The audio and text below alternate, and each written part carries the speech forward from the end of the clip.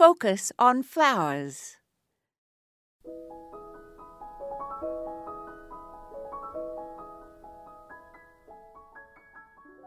It seems as if summer will never end when it is so hot we're watering constantly, and then suddenly it is time to take the houseplants indoors.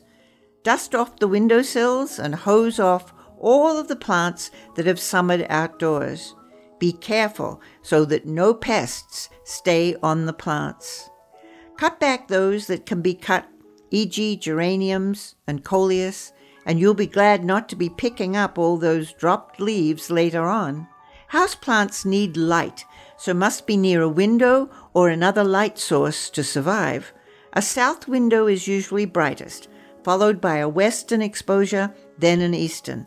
A northern window is only good for those that survive without much light, for example, ferns and ivies.